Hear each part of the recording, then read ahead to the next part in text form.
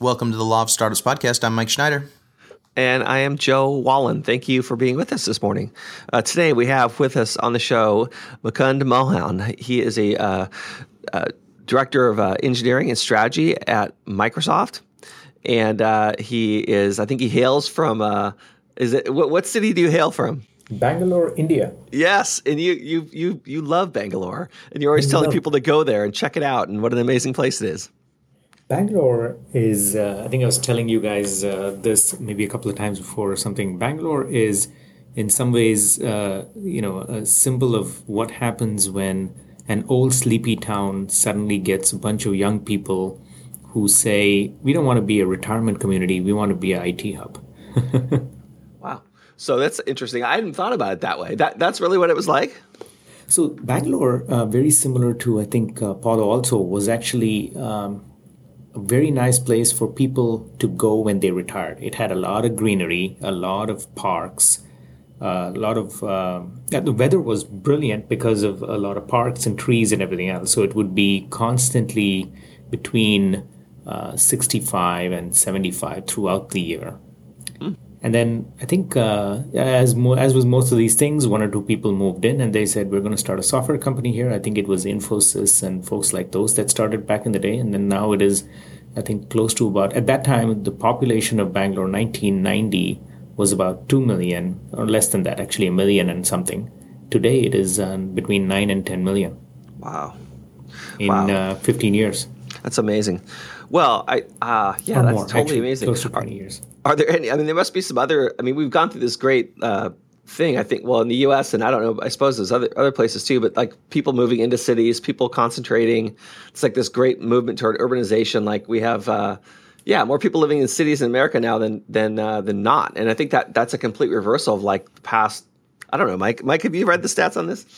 Yeah, I haven't read the stats, but I've seen the trend kind of over time. It seems like people, this concept of people moving into big high rise buildings in the city and just living close to work and not having to drive and just living without a car. I've heard the stories.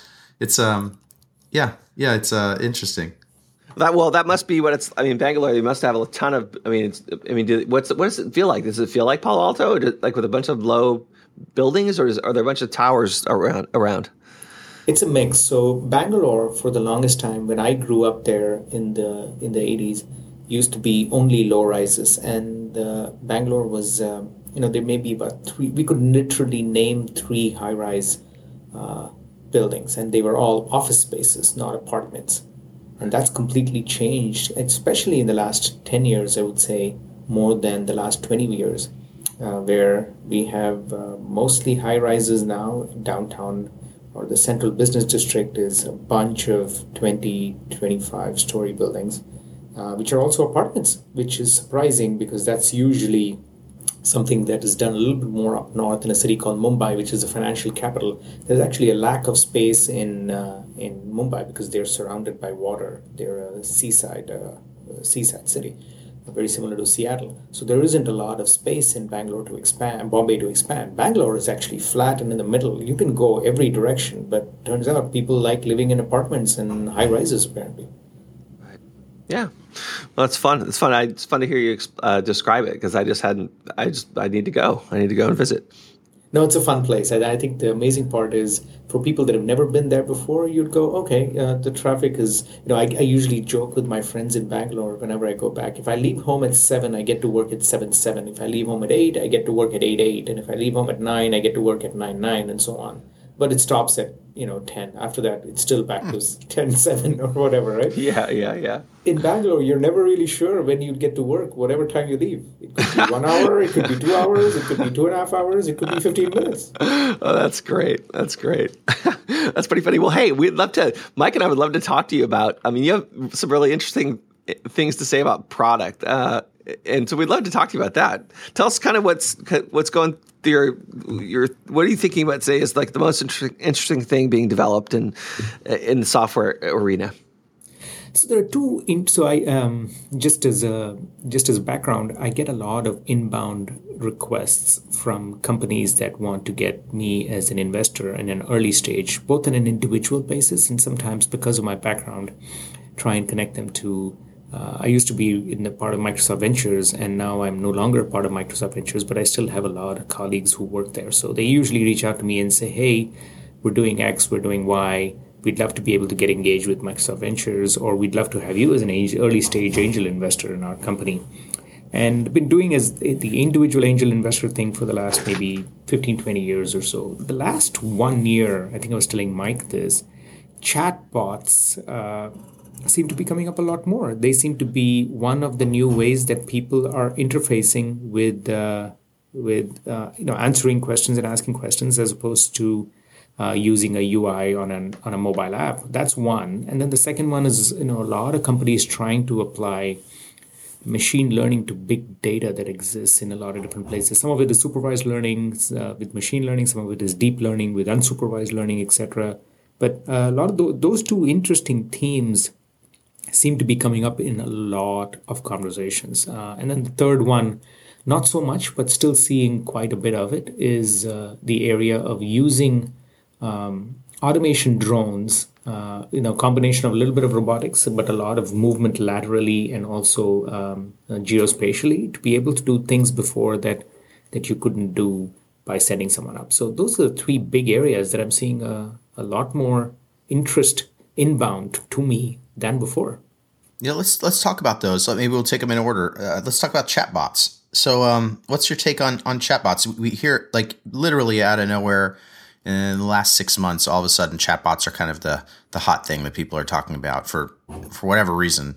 So, I mean, what do you think about that? Is that a real phenomenon? Is that going to grow into something like legitimate, or will it just peter out? I don't know the answer to the question, but let me ask you a question.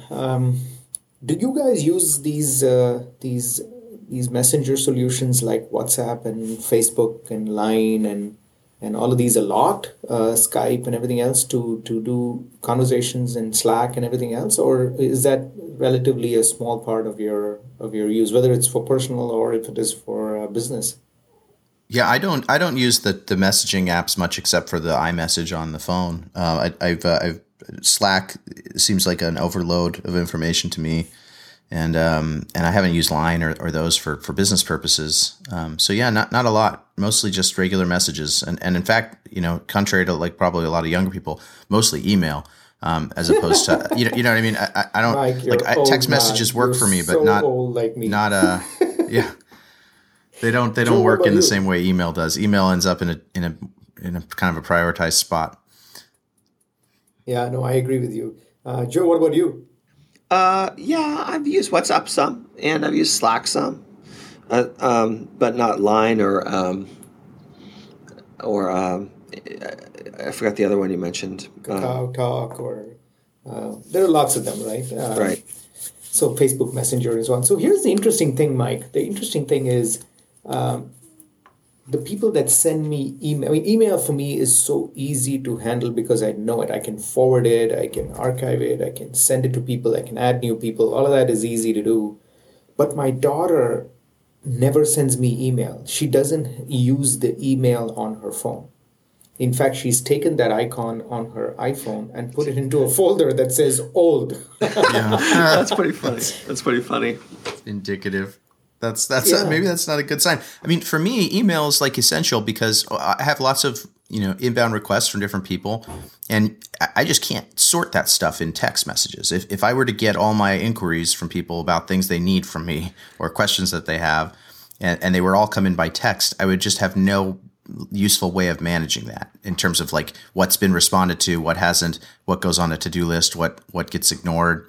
I don't know. Maybe I just have a process built up in the email client, but I can't do that in text. Text messages have a tendency to sit for a little while, or especially if they require some kind of a thoughtful response. It's not a practical way. It's great for short communications, but for things like requests for things or something, anything that requires any real thought, it seems like text messages break for me. What do you guys think? So Mukund, have you seen any AI assisted mailbox companies come through? I've seen a few, but I would largely ignore them because I think my perspective on mailbox automation is every person has their thing, the way they do it. Like Mike said, he's got a process built in. I'm pretty sure my process and his process are similar to a certain extent, But what I've seen consistently is that people have it so, it's a creature of habit.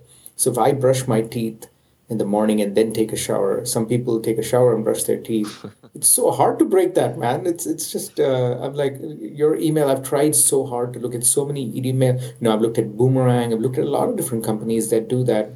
I've looked at Cybler, which takes your email, reads it, and puts it into task-based systems and tells you, okay, you have a presentation coming up in 4 weeks. So here's the time that I'm going to block on your calendar for you to finish that presentation and everything else. But they don't just seem to work. It's probably because it only works for very organized people. And most of us, I suspect, are not that organized that we want to be a robot. Yeah. It doesn't relate to chatbots really, although maybe it does. I mean, if you had a intelligent mailbox that used a chatbot to sort of help you prioritize, it might be helpful. Yeah, so I've seen four different categories of I'm putting them in general categories. These aren't scientific in any way, shape, or form. You get a lot of people. So you have most of the companies that come in and say, we support Facebook Messenger, we support WhatsApp, we will support Line, we will support WeChat. And of course, there are a whole host of them that follow after that. Snapchat, not much in terms of support. So you'll have companies that do consumer-related conversation platforms, people that do business-related conversation platforms. So consumer one might be, for example, the three consistent themes I've seen is something that helps you with hotel reservations or answers quick questions you have. For example, the use case that you'll hear very frequently is, hey, I'm trying to go to this place, this restaurant. I want to know if they have this kind of food, or I want to know if they're open at this time, or I want to know if the line is long or short or something. The second one I've seen, the theme that I've seen is with travel. You're trying to book travel, or you're trying to ask questions and figure out if the hotel that you're trying to go to has a private view of the beach, or can you get a room that is closer to the pool or something like that, right? So I've seen those as well. So those are consumer related, anything associated with travel questions, anything associated with questions for small businesses. And the third one that I've seen in the consumer area has been a lot of people saying that we'd love to use chatbots in the context of being able to do customer service. So T-Mobile and AT&T, you have a lot of questions, maybe not a lot of questions, you have one or two questions. It's just a pain to get to the right person and wait on hold. Can you do that, right? So those are consumer-related chatbots. The business applications are fairly different, but similar in some senses. One of them is, questions associated with expenses. Hey, I want to do my expenses. I have a question about that. Or I might have a question associated with, where do I find this person, or who's this person that does this, or a question that is in a document somewhere, but you don't have the time to be able to go through the entire document to find the right answer. And then calendaring. Can I ask a question of somebody and say, when is the best time to have a meeting with Joe? Or when can I schedule a meeting with Joe and Mike together? Things of that nature, right? And then there's chatbot developer platforms. So to be able to build consumer-related chat conversation platforms, or to build business-related ones, you need someone that can, or tools that can help a developer build these application platforms. So conversation platforms that help developers are the third category of companies that I've seen. And the last one is conversation platform stores. So these are, for example, like an app store or like an Android Play Store. You can go to a store and I wouldn't say buy is the word, but essentially add new conversation platforms that allow you to be able to say, can you answer questions associated with X? Can you answer questions associated with Y? So it's a store kind of a concept that you would have where people would go in and pick off a few conversation bots, and they would help you address those questions. So those are the four categories of companies that I'm seeing in the chatbot area. Yeah, I'm not. So just to weigh in, and I'm opinionated about bots. I don't get why they're why they're the hot new thing. I think they've been around for a long time. I think that the AI component of it is interesting, and the machine learning side of it, where the chatbots maybe are getting better because of machine learning. But I just don't see. I could be totally proven wrong here, but I just don't see any of these chatbot companies becoming billion-dollar companies and becoming valuable to people in a meaningful way, more than just, there are companies right now that handle the behind-the-scenes routing of telephone calls for companies when you call customer service number, and most people hate them. I don't know why people would be excited about communicating with a robot more than they already do. Especially when, their websites and I believe maybe like a mobile app, like ordering a pizza, for instance. I guess you can order a pizza with a mobile bot now, where you like send a message and say, I want a pizza, I want it to be this size. But I don't know if that's like dramatically better than just having the pizza app on your phone and being able to enter your order and hit send. At least there they can control the interface and you can make sure you got your order right. All this like back and forth where the text message comes back and says, are you sure, please confirm that you want to order a pizza that looks like this. It just seems like a clunky way to communicate. What do you think? Am I wrong?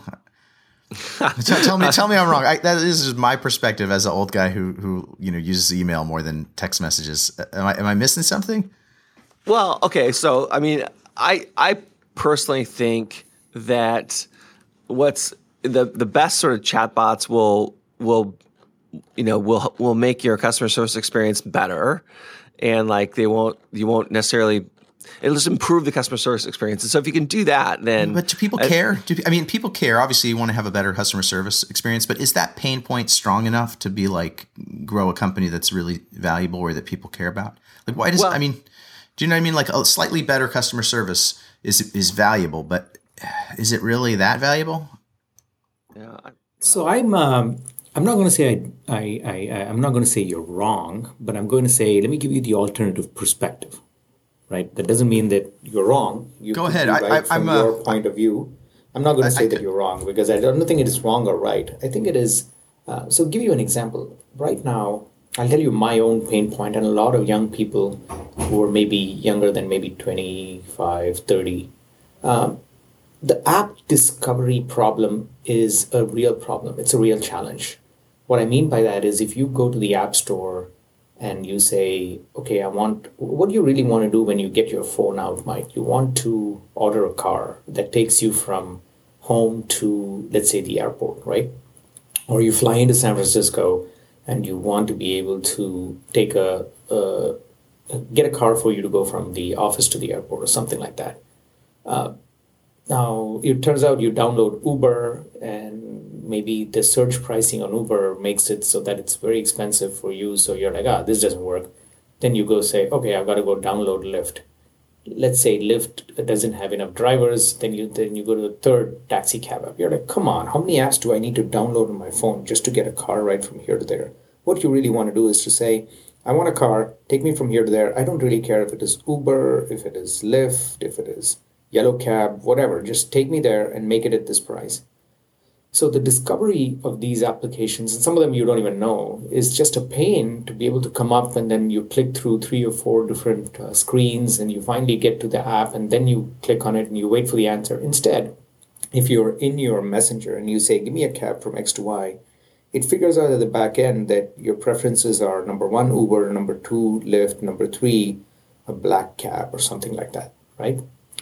Chatbots actually solve that problem, number 1. But don't you have to have the chatbot installed that responds to taxis and things like that? And wouldn't the chatbot need to know what your Lyft... Lyft isn't going to send you a car without an account, right? So somebody, at some point, you have to create an account with Lyft. And obviously that stuff can all change. But my thought process is that, like, how are these chatbots different than apps in terms of discovery? Are they that much easier to find? Or so you, instead of saying open Lyft, go to Lyft, then open Uber, go to Uber. Now, let me address 2 questions you had. Do I need to have an account on Lyft? Absolutely. But remember that Lyft is integrating with Facebook Messenger. Lyft is going to integrate via APIs to WhatsApp and so on and so forth, all the chat platforms. So what happens is you will need to set up an account with Lyft, no doubt about that. But that's not going to go away even if you want a car and you have to download the platform. Instead, now you have one interface that you're used to. You mentioned that, and so did Joe. You're used to email. You're used to email as an interface. You don't want it to change. The younger people are used to, for example, Messenger as an interface. Who the hell wants to go learn the Lyft UI app? Very different from the Uber UI app. Very different from the Yellow Cab UI app. They're like, I don't want to learn these 4 things. I just know Messenger. Here's my question. Go get me a taxi. make it go from here to there, and you're done. Yeah, So I mean, that's a good counter argument. I think, I'm open I to can that. give you more, by the way. I can give you more arguments, but that's one. Yeah, this is, for me, it's more just a gut. So I mean, that's good backup. One of the things I think, though, is, so let's say all that stuff is right and that chatbots are a more efficient way for people to find a solution for certain people. In the example you gave, like, where's the chatbot company in that? Now, Line I could see being more valuable because their platform now becomes the go-to place, almost like a Google search. If you can turn Messenger into a Google search, then those Messenger companies are extremely valuable because then they're controlling the entry point to the internet. But so Line gets more valuable. Lyft gets more valuable because they're easy to use and maybe they don't have to, they solve their discovery problem. Where does a company sit in there that's, like, I don't see a chatbot company in there. You know what I mean? There may be some technology or a product, but that one of those things uses. But where does the payment for the chatbot piece come in? And who's I'm trying to figure out what that opportunity even looks like. The ontology, context, and semantics associated with all of the possible things that you could do is fairly large and vast. Now, Lyft as a company, if its expertise, focus, and core strength is being able to get drivers and being able to get consumers in those cars which are driven by drivers and take you from point A to point B, then them learning the ontology associated with everything for a car is very hard to do. While they can hire one or two machine learning experts and start up that effort, they're better off having somebody that understands not only how to. So take an example of today. I start with you providing a simple chatbot that allows you to order a car from point A to point B. Tomorrow, I will extend that capability as a chatbot company, let's call it that, and extend that to ordering a table at a restaurant. Then I will help you order office supplies from Staples. So you build that ontology to be able to have a spectrum of questions and a spectrum of ordering capabilities done. That creates a very compelling argument for why one company whose sole focus expertise is being able to learn the ontology, learn the semantics, understand the parsing of the questions, understand that some questions could be asked one way or another and still could mean the same thing. Get me a car to go from here to the airport is the same as I need a car. I want to go to the airport. Which is the best way to go? And then determining that this is the right answer for you, or asking the question in a completely different way. What time? Yeah, sorry. No, I'm saying I think I'm getting your argument. It makes sense now. If you're thinking of the chatbot as if everybody has one, if they go into Line and there's one company that you like that is like your chatbot that you always communicate with, then I can kind of understand it where you say, okay, well, like if Siri had an interface, or Siri is not a great example because I don't think Siri gives very good results, but maybe like Alexa on the Amazon Echo is getting better. Something where you say, okay, well, I like this particular service, so I'm going to tell them my credit card information and tell them my different account information for all the various things that I use, and then whenever I need to send a chat message, it always goes to the same place. And they happen to be really, really good. I guess I could see that, particularly because it fills that Google role, where like if that's the first place people go to ask for something, that gives that company a lot of power. So I guess I could see that. I could see a Google type company growing out of it if they were really good. And maybe there is an opportunity there, because if I remember when Google came out as a search engine, it was very obvious that Google gave better results. Do you remember that? There were lots of search engines, and Google was like head and shoulders above the rest in terms of the results that it gave, and everybody moved to it. I mean, they weren't the first.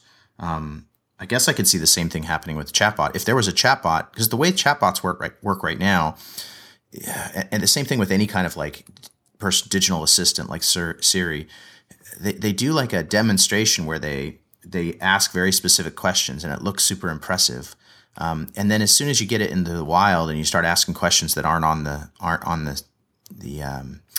menu, and you start getting shut down because the thing doesn't know how to respond, you get kind of disillusioned with the technology, right? Like, so, and you either stop using it or you power through it. But maybe when somebody finally creates a personal assistant that really does answer right most of the time, and the failure rate is low enough that people say, wow, this is so much better than Siri, maybe that's when a Google competitor emerges. Well, But I think yeah, go ahead, Joe. I was going to ask. I mean, so maybe this chatbot craze is just driven by. I mean, doesn't Microsoft have a product actually in China that like some sort of like chat thing? Like people chat to this thing on their phones. Did you? What's that called? It's like hugely popular, it's called right? Xiaowais. Isn't it just hugely popular? Don't people like this experience? Yeah, Xiaowais is a now. When I say a chat bot, there are different aspects of it, right? Like I mentioned, it could be a consumer chat. This one, Xiaowais, is actually a consumer chat bot, primarily for personal discussions. When I say that personal discussions, I mean it's a profile that answers questions. In some cases, I've heard of examples like the New York Times article was talking about how a lot of people who have substituted talking to a real person by talking to Xiaowais, some of them calling it their girlfriend or boyfriend or whatever the case might be. So in that case, that also has been a little bit different. But Xiaowais does have a few things it can do for you. But I want to answer one question or not answer the question, sorry, point that Mike made. The bar, Mike, doesn't have to be so high. I don't believe the bar has to be so high that it gets to the point where it's so much better than Siri. Quite honestly, right now, APIs are available where you can transcribe what you and I are saying into text and get it almost 90%, 95%, 98%, 99% correct. That's the first part, which is translation and understanding linguistics. The second part is language intelligence, which is what does that mean? The third part is taking what does it mean to actions. For example, if I say, I'm just speaking to you and say, Mike, can you order me a pizza? The first part is you understanding that the question was, Mike, can you order me a pizza? So there is a translation and a linguistics company that takes what I said and converts it into text.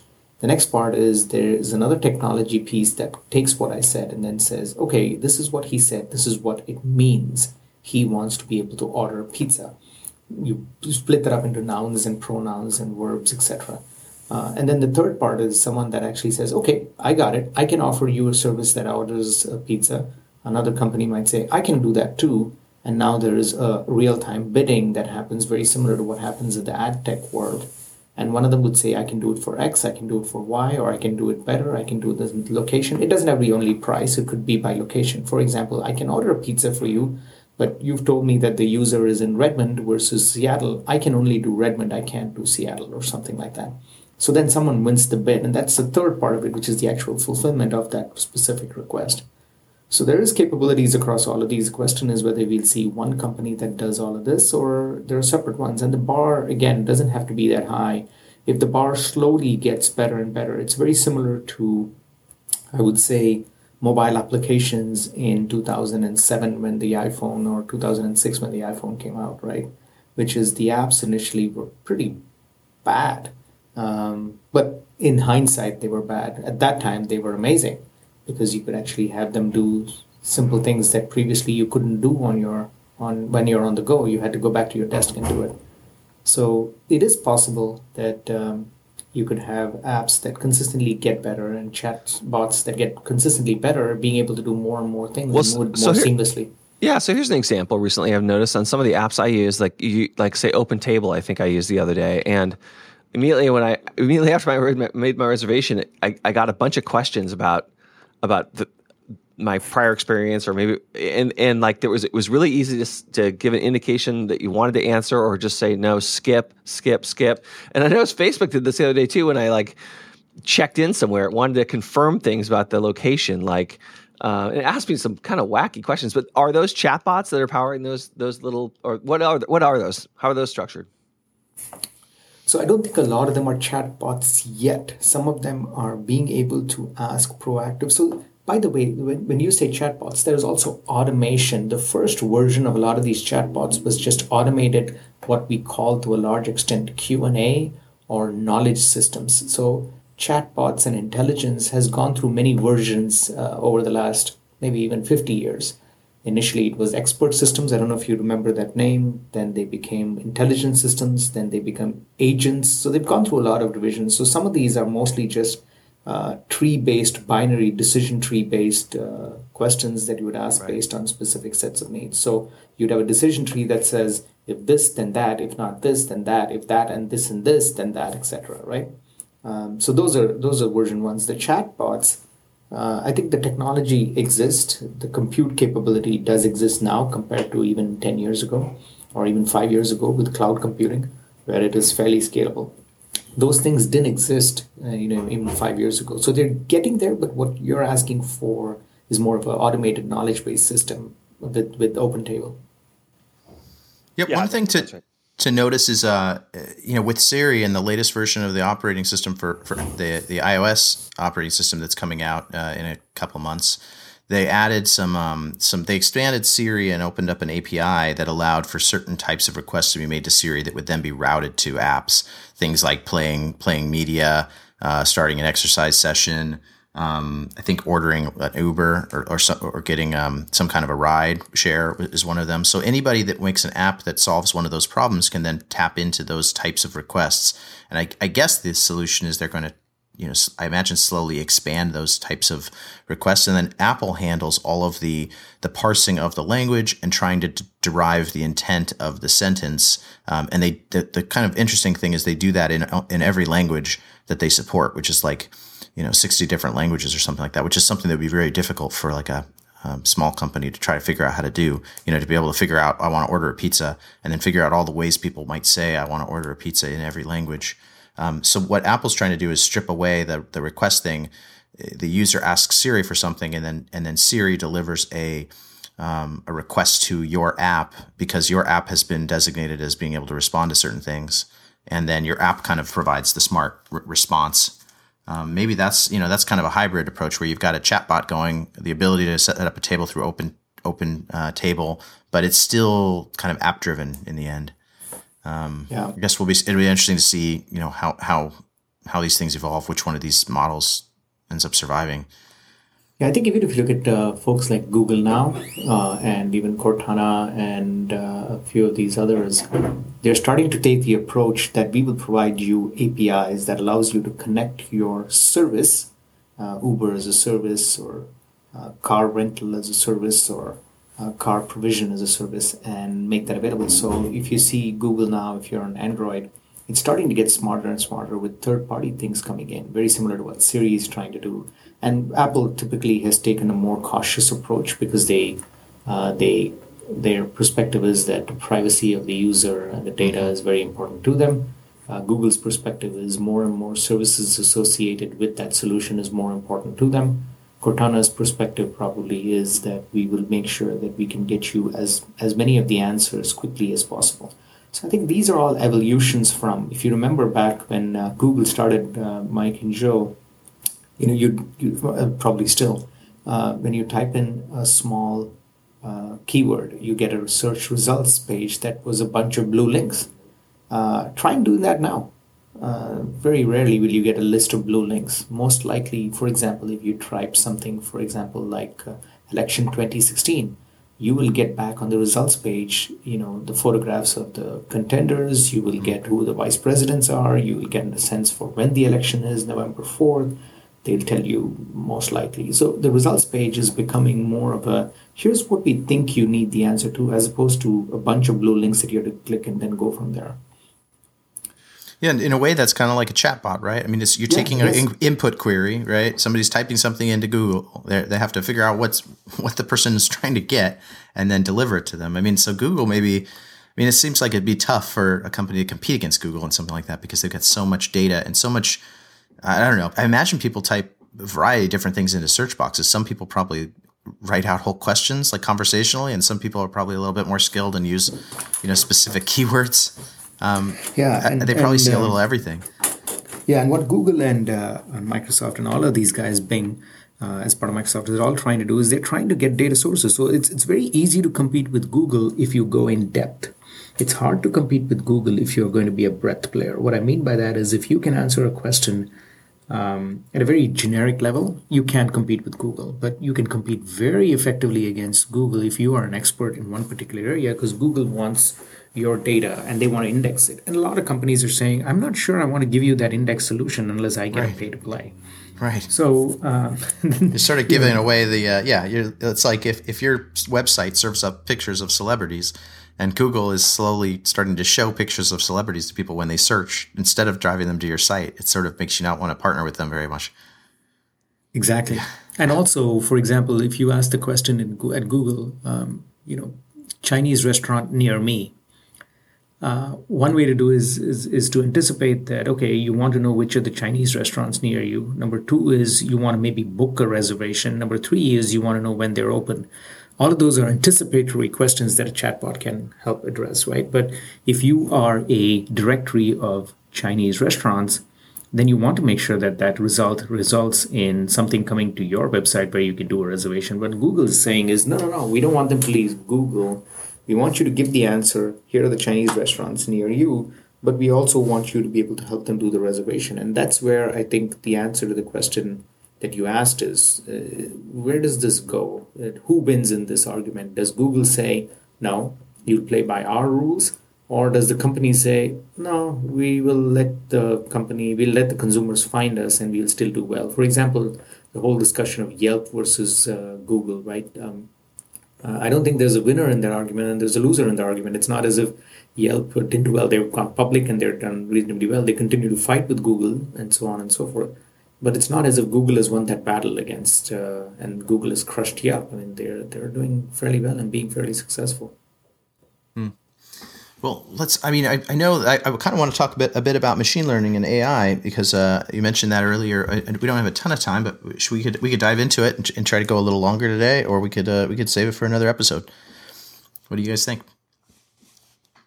But yeah, why don't we just touch on it for a few minutes and then maybe come back next time. And so for someone like me, I mean, you guys are both much more technical than I am. I mean, why don't you guys just tell me when you talk about machine learning? I mean, tell me what you're actually like thinking about in particular. I think you guys had me a little out of depth on chatbots. I think both of you had a more precise thought pattern about what a chatbot was than I did. So tell me machine learning, the guide for the newbie.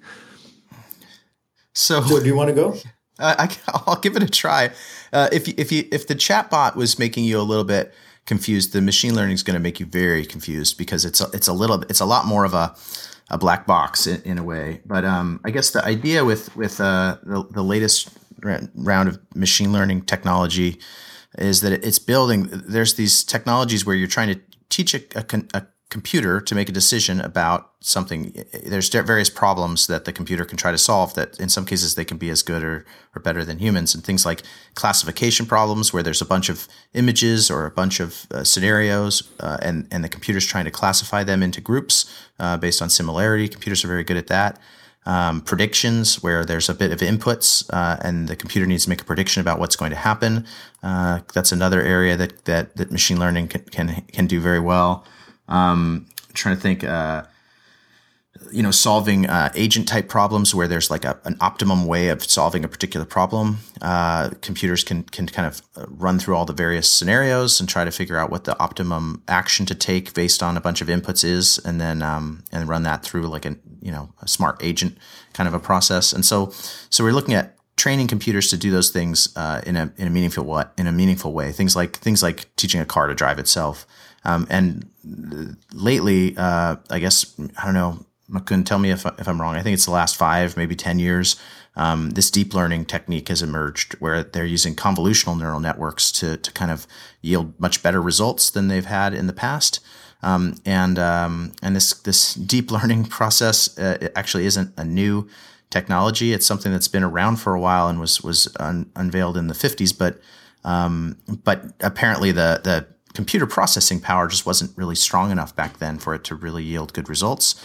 And then somewhere in the last 5 to 10 years, it's kind of had a resurgence, and companies like Google have been making really, really amazing progress. And so this deep learning, convolutional neural networks are kind of driving a lot of the stuff that you're seeing now, like chatbots, for instance. The reason that they can understand what you're saying, speech recognition and understanding what the intent is of a sentence is really all being driven by programs on the computer that are becoming much more effective at deriving that kind of information. And the way I guess I could go in deeper, neural network is actually doing a lot of very small computations where they're taking a set of inputs into this, basically like almost like an artificial brain. You've got these individual like kind of quote unquote neurons that are wired up to each other, and so you take a particular input, you wire it up to the inputs of these virtual neurons, depending on whether and the neurons kind of adjust as the input comes in, and the output is measured against the actual. The predictions are measured against the actuality, and the various weights of these neurons change and shift over time to give you basically a model of how to solve this particular problem. Anyway, I'm now at this point, I'm probably rambling. Maybe Mukund can correct me on all the places I've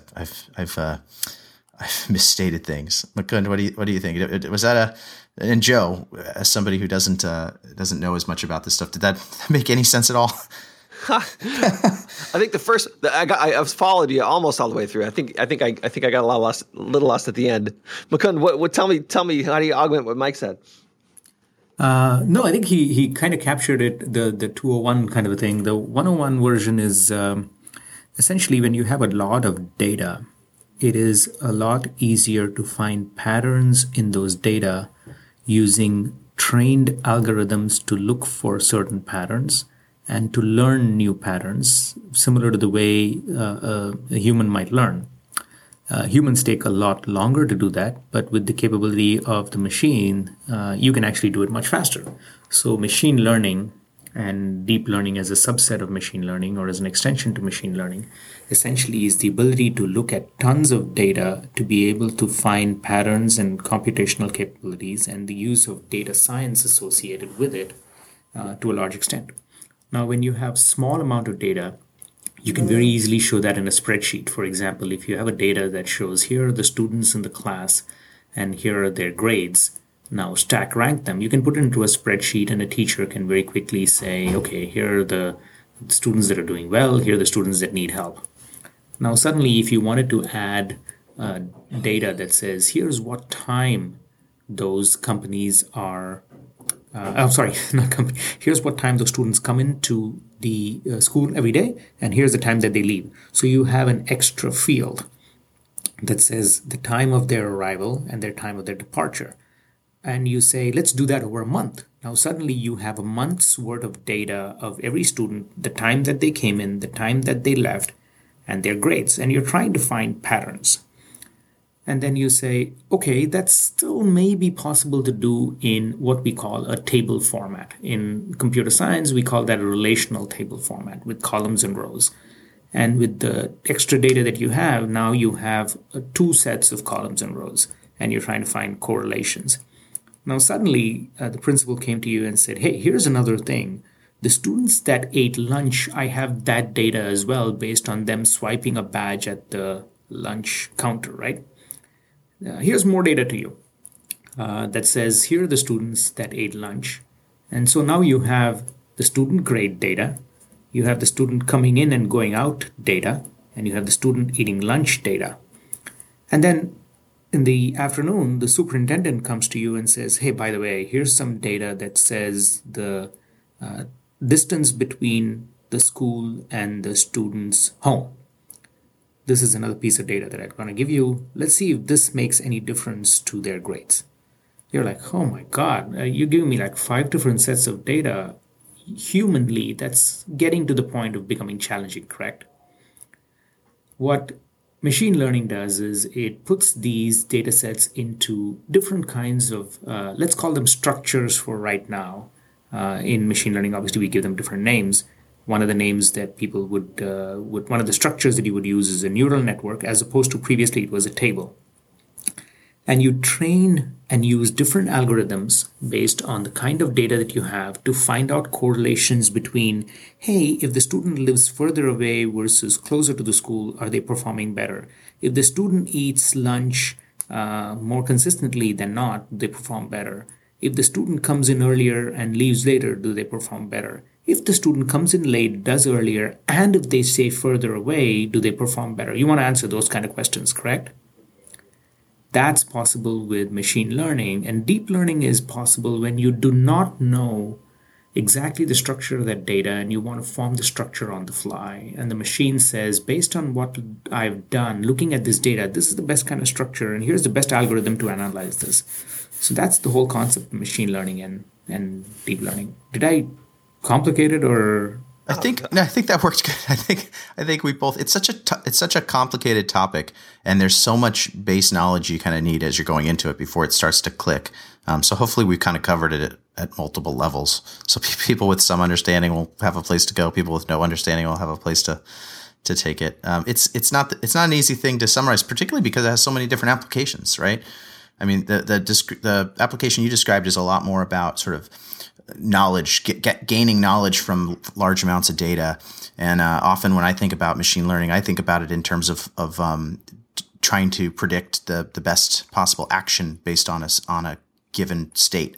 And those are both machine learning, and they're both AI, but they kind of they're just totally different applications of it, and they're handled with different algorithms. So there's the machine learning umbrella is pretty large. Absolutely, it is.